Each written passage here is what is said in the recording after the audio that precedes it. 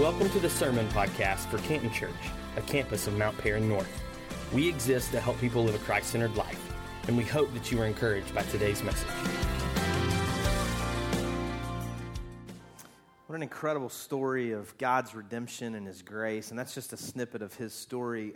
Last fall, I had the opportunity to baptize Anthony, and I think we've got a picture that they're going to show here of when I had the chance just to stand in a swimming pool with Anthony and allow him to share a portion of his story to say, hey, I want to go public with the fact that God has done something privately in my heart. And it's just a reminder to all of us today that God is a God who allows us to move past those things in our past.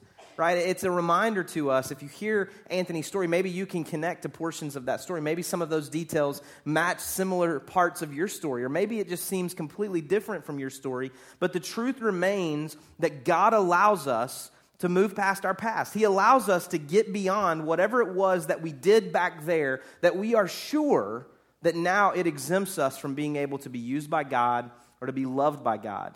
And so today, as we continue this series on Jonah, we've been talking for the last 2 weeks about the idea that Jonah is a guy in the Old Testament, in the book of Jonah, fittingly, where we read this story. We know this story as a guy who was swallowed by a whale, right? He was swallowed by a fish. But really, this story is about God speaking to Jonah. He was a prophet of God, calling him to go to the city of Nineveh, this place of wickedness, and to preach against that city and the wickedness that existed there. And so instead of doing that, Jonah was like, nope, not going to do it. And he turns his back and he goes 3,000 miles in the opposite direction. Instead of going to Nineveh, he goes to this place called Tarshish. He's headed towards Tarshish. And he goes by way of Joppa and he gets on a boat. And while he's out in the middle of the water there, he's asleep and a great storm comes. We read that God sent that storm to kind of get his attention. And the guys on the boat are like, hey, what do we have to do to make this storm stop? And Jonah says, hey, it's me. It's my fault. If you'll throw me overboard, the storm will stop. And so eventually they do, after trying to row their way out of that storm. Eventually, the storm, they throw him overboard, the storm calms, and then this whale, this big fish, which is only mentioned in 3 verses in the entire story, though that's how we kind of know this story, this big fish comes and swallows Jonah up, and he spends 3 days and 3 nights in the belly of this fish, and he's talking to God, and he repents of his disobedience. And then Jonah chapter 3 is this short chapter. We're actually going to read all 10 verses of Jonah chapter 3 throughout our time this morning in just a few minutes. But Jonah chapter 3 is really kind of the climax of the story. It's not the whale. That's the cool part of the story. Like, that's the really neat part of how this is playing out. But the climax of the story, if you remember how it started, was God calling Jonah to go to Nineveh. And so now in Jonah chapter 3, Jonah goes to Nineveh. Like, it's the resolve of how this story even started. So here's what I want us to do. If you got a Bible, flip with me. If you got an app, you can go to it there. Jonah chapter 3, verse 1 is where we're going to start. And we're going to read, like I said, kind of throughout the next 20 minutes or so, we're going to read all 10 verses of Jonah chapter 3. So let's start. We're going to just read the very first verse together first. It says this in Jonah 3, verse 1. Then the word of the Lord came to Jonah a second time. Stop right there. Like, if you just get that today, and you're like, well, what am I getting? Like, what was that? Like, that was just one. Then the word of the Lord came to Jonah a second time. Anybody need a second chance? Right? Because God sent word to Jonah a first time, and what did Jonah do with it? He disobeyed it, right? He completely ignored what God wanted him to do the first time he heard from God. And so, yes, in between that, yeah, he had to go kind of on his way. He did his disobedience thing, like you heard a little bit in the story of Anthony. Like, he did some things. He ran away from God. He did some things contrary to what God would have him to do. And he goes to Joppa, and then he's trying to get to Tarshish, and then he goes into the water, and the whale comes and all that. But then in verse 1 of Jonah chapter 3, we see this incredible truth about God's nature and his love towards us. Then the word of the Lord came to Jonah a second time. Now, listen to me this morning. I want us to know that God is a God of second chances and third chances and fourth chances and fifth chances. Now, the book of Romans challenges that, because if you are a religious person, you've been in and around the church, when I say that, there's just something on the inside of you that goes, yeah, but people can't take advantage of that. Like, you know, I hope that people understand that, like, you shouldn't do that, though. Like, you don't need to do that second thing and that third thing and that fourth thing. Like, you just need to obey God. And you just, absolutely. Like, that's what Scripture tells us. Don't take advantage of that. God's grace is not so that you can just kind of go and do whatever you want to, as many times as you want to, as long as you want to. But the reality is this: as uncomfortable as it makes us, God's grace extends to us no matter what we've done. God gives us a second chance and a third chance and a fourth chance and an 88th chance and a 188th chance and a 2,352nd chance, because the word of the Lord comes to us as many times as we turn our hearts toward God. I love this verse in Luke 22. You don't have to flip there. It's going to be on the screen because I don't want you to have to flip there and come back. But just this verse, this little story here in Luke 22 where Jesus is talking to the Apostle Peter. And he's talking to him a little bit about what is happening here at the end of the story of Jesus with the disciples. And we've actually read this before, and so some of you may be familiar with this. But in Luke 22, verses 31 and 32, it says this: Simon, Simon, Satan has asked to sift all of you as wheat. But I have prayed for you, Simon, that your faith may not fail. Now, that's a good prayer. If Jesus is praying that your faith won't fail, that's a really good thing. I hope he's praying that for all of us, right? But listen to this. And when you have turned back, strengthen your brothers. Now, if you do a word study here, what you see is that Jesus was acknowledging that even though he was praying that Simon's faith would not fail, he also knew that his faith would fail. Now, I don't know, and we don't really have clear understanding here, if Jesus was specifically referring to the spot in the story where Peter denies Christ 3 times, or if he was making an acknowledgement of the imperfection of humanity, like there was this idea that he understood that no human being could be perfect, and so there was going to be a falling away that Peter would experience. But he gave to him instructions after his failure. So Jesus said, Simon, Satan's asked to sift all of you as wheat, but I've prayed for you, Simon, that your faith may not fail. And when you have turned back, so I acknowledge, Peter, that you're going to turn away from me. When you turn back to me, strengthen your brothers. So what we need to understand this morning is that in the economy of God, he has a plan for you post-failure, right? I'm not saying that so that you feel like, oh, well, then I can just do whatever I want, right? That's what we read about. That's what we talked about a little bit there in Romans. That's not what we're talking about. So all the religious people can take a deep breath here. That's not what I'm giving everybody permission to do. But I am saying to us that the grace of God that makes us uncomfortable is big enough for anything that you can do. It covers your sins. It gives you that second chance, that third chance. Jesus was even saying, after you have failed me, I still want you to be a part of the plan and the story that I'm writing in the world. If you read through Scripture, there's so many examples like this, aren't there? Samson, he tells Delilah, if you cut my hair, I'll be as weak as any other man. And she does, and then he's kind of destroyed, and there's nothing, he's not really going to be a part of the plans of God. And then he asks God for that strength one more time to destroy the enemies of God. David, he has this affair with Bathsheba, but then we see God restore, at least in some respects, the kingdom and the ability for him to lead and kind of expand the territory there in the kingdom. Like we see that God has a plan that he's able to work. And then that lineage and that throne that David helped to establish, how God uses that to further the kingdom of Israel, and all of us as a part of that story. We see Paul in the New Testament. He's a guy who was assassinating Christians, killing people who claim to be followers of Jesus Christ. And then there's this Damascus Road experience where a light much brighter than this, even though this is really bright, shines down from the heaven, and a voice from heaven calls out to him and gives him a second chance. And so Paul goes on to establish churches that we read about all in the New Testament and write to us letters in the New Testament, because God has a plan for us even when we have failed. And so here's what I want us to know this morning. Your failure isn't final. Your failure isn't final, and your disobedience isn't permanent disqualification. Your failure is not final. And your disobedience does not mean that you are permanently disqualified from being used by God, from being loved by God, from being included in the family of God. Again, if you don't get anything else today, get that.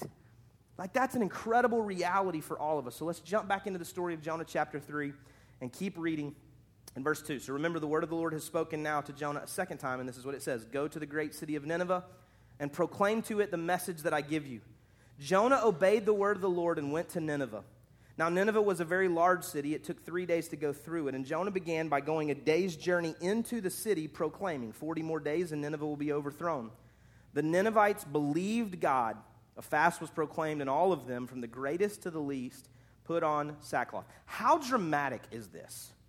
Now, if you understand the context here, this is a great and wicked city, and about 120,000 people lived in this city at this time in history. And so Jonah had been disobedient. Now he turns back to God, and God speaks to him again, says, go to Nineveh. And so there's this great city that it takes about 3 days to kind of walk through. This is not necessarily saying that if you start at one end and you walk straight for 3 days, it takes that long to get to the end. It's saying if you walk through all the neighborhoods, if you walk down the sidewalks, if you go in among the merchants there and the businesses and the markets, like that takes 3 days to kind of do that and be a part of all the different things that are going on in the life of this city. About 120,000 people. And so instead of walking all 3 days worth of the journey, instead of going into every house and every neighborhood, instead of going into every marketplace and every place in the city, he just goes about a day's journey in. He just kind of gets into the city a little ways. I don't know if that meant he kind of got downtown. I don't know if it meant he got to the biggest neighborhood, if he got to the place where the influencers were. I don't know if he had that much strategy. He just kind of walks about a day into the city, and he says 8 words. He just says 8 simple words to these people. 40 more days, and Nineveh will be overthrown. Now, I don't know about you, and I will admit this even as a pastor. Sometimes I am insecure about my ability to say what needs to be said to people in one-on-one conversations when I feel like I'm supposed to minister to them, evangelize, tell my story, share my story, help them see that they're kind of going the wrong path. I'm insecure sometimes about what I'm supposed to say and what I'm supposed to do. Maybe I'm the only one. I'm not asking you to lift your hands because that would make me even more insecure that I would be the only one that would feel that way, right? But sometimes I'm insecure that they're going to ask me like a Bible question that I don't know. Like, well, where were the dinosaurs? I don't know. I mean, like I'm not sure how that has anything to do with salvation, but we're always afraid they're going to ask us that one question. And we just, I don't, have you Googled it? I don't know what you're supposed to do in that moment. I'm a little insecure about some of that. But if we read right here, guess what happens? Jonah doesn't say anything profound. He just says what God tells him to say. That's what God said, right? Go to the great city of Nineveh and proclaim to it the message that I give you.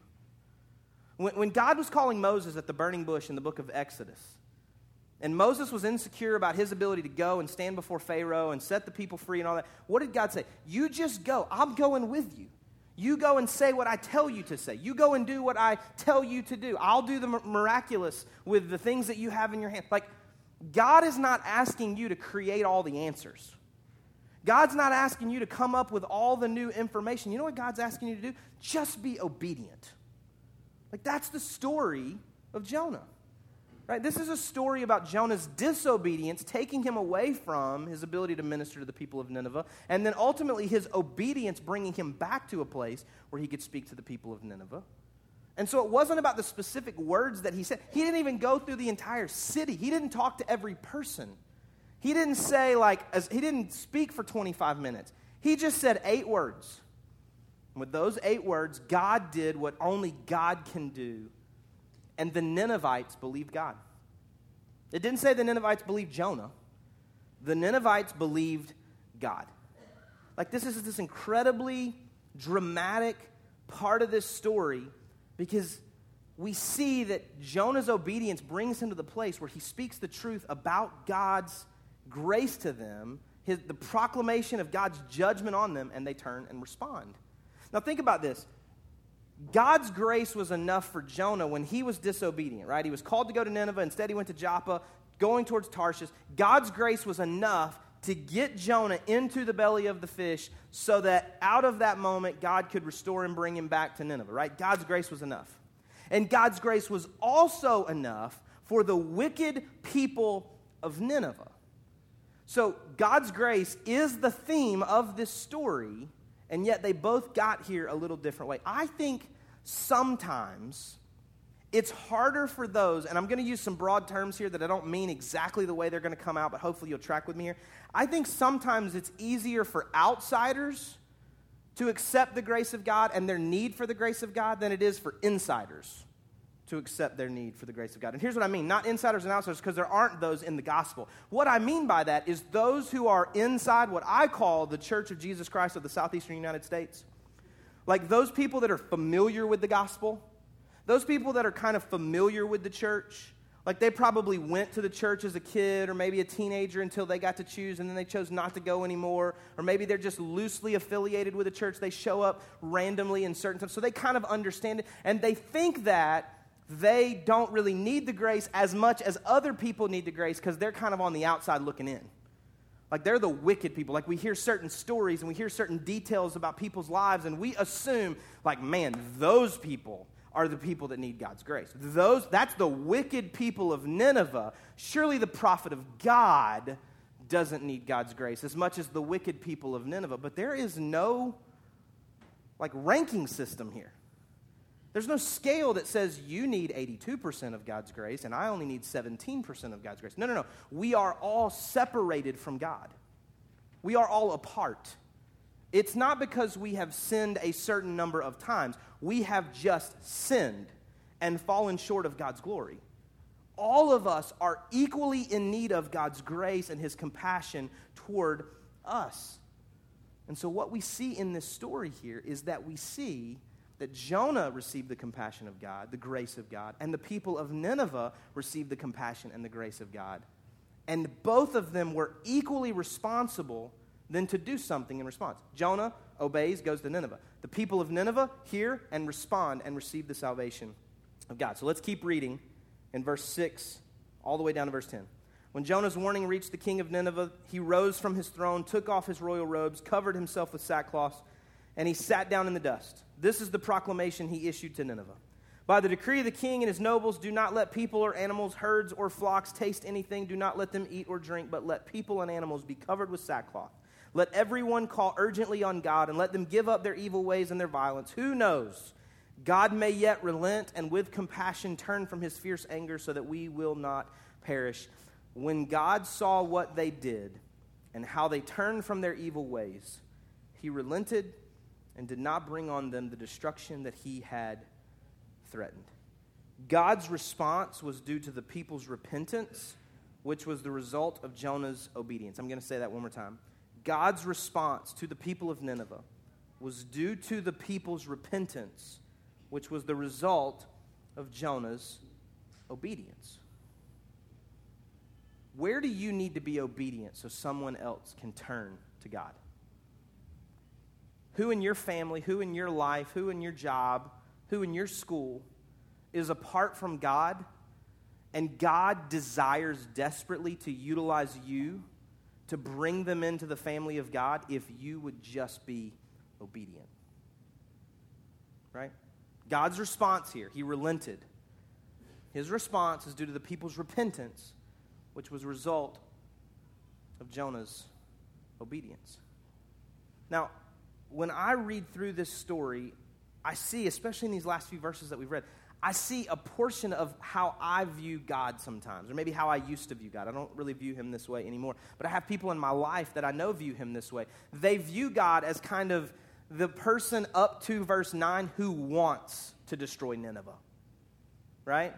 All of this story up to this point is like God's like, hey, if Nineveh didn't get right, they're going to get left. You know what I'm saying? Anybody? You're not with me. That's all right. It was a little, like it just slipped it in there. You didn't get that one. But like I feel like some of us, we assume that God wants to destroy sinners. Like that God's heart beats for the opportunity to beat his children into submission. Maybe you don't articulate it that way, but like we read verse 10 where it says that then God saw what they did and how they turned from their evil ways, and he relented and did not bring on them destruction that he had threatened. And we look at that and we go, well, I guess up to that point, God wanted to destroy them. No. God had to. There's a part of God's justice that requires him to punish sin, requires him to punish wickedness. And this story is one of the ways that we are taught, those that came after, we are taught about God's justice and how he was required to respond in this way. But what we see is that he delayed in his plan from Jonah chapter 1 all the way through Jonah's disobedience, all the way through the boat ride, all the way through the storm, all the way through the whale, all the way until Jonah could get back to Nineveh. And he allowed for the gospel to be presented to people who had otherwise not received it, so that then God could relent and avoid destruction of these people. He was allowing for his grace to work before he had to exhibit his justice. The New Testament talks about this. that in the days of Noah, God was patient. Well, in the days of Noah, God destroyed the earth.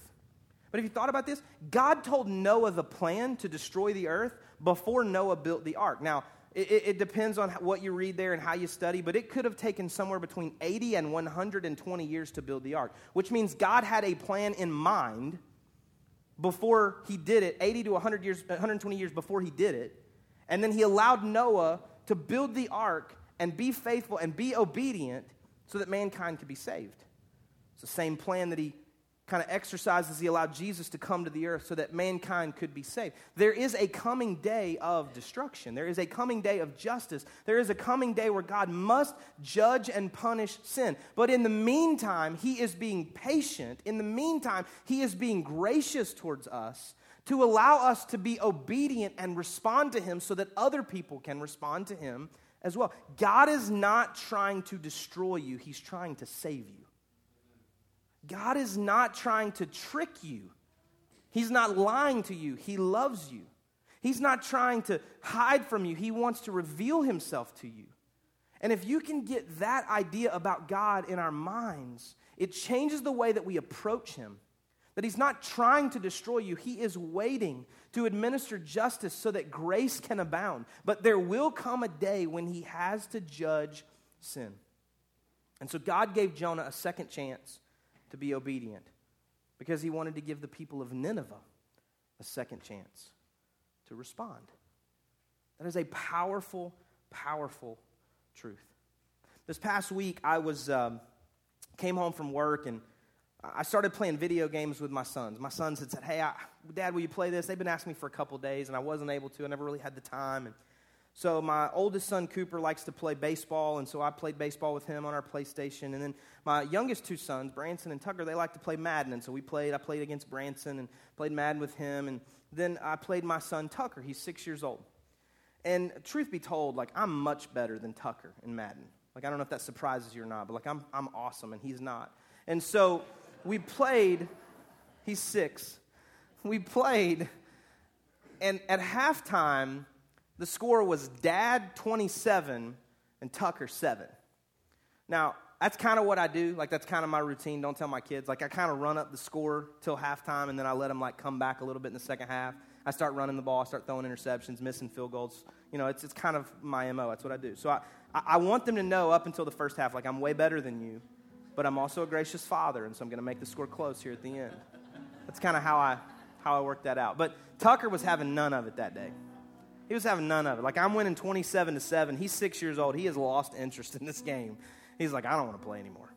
I'm like, no, we don't quit. We don't give up. Even when life is hard. It was a teachable moment, you understand? Even when life is hard, even when you're getting beat down, you stay with the game. You just keep playing the game of life. No, he's like, "Dad, I'm done. I don't want to." So we've got a friend staying with us. Johnny, he's a missionary to Southeast Asia. He's staying with us for a couple weeks. And so Johnny was like, "I'll play." So we gave Johnny Tucker's controller. So now Johnny's losing 27-7. Don't think I didn't talk trash to him. I'm like, "Dude, I'm killing you." He just picked up the remote, but now I'm already destroying my friend Johnny. And so Johnny's got the remote. Well, then Corey called me. She said, "Hey, I need you to come upstairs. I need you to help me get dinner ready."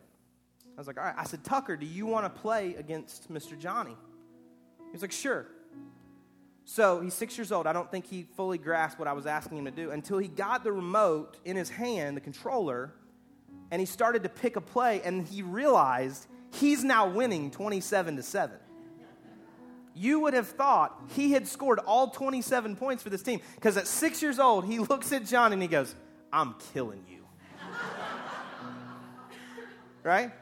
I don't know where he gets that. It's his mother. She's a trash talker, but what did he say? He was like, "I'm winning. I'm on the winning team." Well, here's what you and I know. He used to be on the losing team, and then he switched teams. And he was telling the truth. Now he was winning. For some of us this morning, you've been trying your best, and you've been getting beat. You've been trying to do everything you know to do. You're running the ball, you're passing the ball, you're doing everything you know to do. You're trying to live right. You're trying to be a good husband, you're trying to be a good father, but there's just something missing. You're just not winning. Guess what? You're on the wrong team. And today, I want to give you the opportunity to switch teams. I want to give you the opportunity to come to Team Jesus, as corny as that sounds. To say, I'm not going to be a part of the Church of Jesus Christ of the Southeastern United States. I'm going to be a part of the family of God. I'm going to not just know about Jesus, but I want to know Jesus in my heart and in my life. I want to say to him, I am a sinner in need of a Savior. And so, God, I'm asking you to forgive my sins. I want to get off the losing team. I want to quit trying to do my best, and I want to just take on what somebody else has already accomplished. And here's what that means. I did the work, and he just took the controller and got to enjoy the victory. That's what Jesus did for you. Jesus did the work for you on the cross. You don't have to work for the victory. He did the work for you. All you have to do to say today is just to say, I want to be on the winning team. I want a second chance. I'm thankful for God's grace that he gives second chances and third chances and fifth chances and 88th chances. I need one of those chances. And so today, I want to give you that chance to respond like Jonah and to respond like the people of Nineveh and say, God, I want to obey you. I want to turn from my wicked ways. I want to ask and beg and plead of you, God. Relent from the destruction that is coming my way and save my soul. I'm going to ask you to bow your head and to close your eyes this morning. Nobody looking around. Nobody's looking around. This is just a moment where all of us here can search our heart, search our life. If you would say to me today, Jeremy, I want to be on the winning team. I know I'm losing. I'm trying my best. I'm doing everything that I know to do, but I am losing. And I want to be on the winning team. Today, I acknowledge that I need Jesus Christ to come and be the Lord and Savior of my life. He did the work, and I acknowledge that. I want to rest in the work that he did on the cross and accept him in my life, in my heart today. Would you just lift your hand? You can put it right back down. You can put it right back down. Thank you so much. Anybody else? Anybody else? Let's pray together. God, I thank you so much for these hands that have been lifted today. Your word tells us that heaven throws a party when even one person comes home. And so, God, today we thank you for the enormous party that's happening because of these people that have lifted their hands, which signify a lifting of their heart towards you, to acknowledge that they need you to be the Lord and Savior of their life. And so, God, we thank you for that. We thank you today that they get to join your team, not our team, your team, where you already did the work. And so, God, we thank you for that today. We thank you, God, that you're a God of second chances. We thank you that our failure is not final. We thank you that our disobedience doesn't permanently disqualify us. God, we thank you for who you are. We thank you for what you've done. And we thank you today that we get to be a part of the family of God. In Jesus' name I pray. Amen. Can we put our hands together today and just thank God?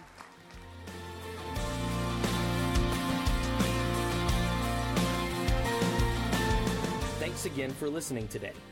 If you would like more information about today's message or about our church, we invite you to visit us at cantonchurch.com or facebook.com/cantonchurchga.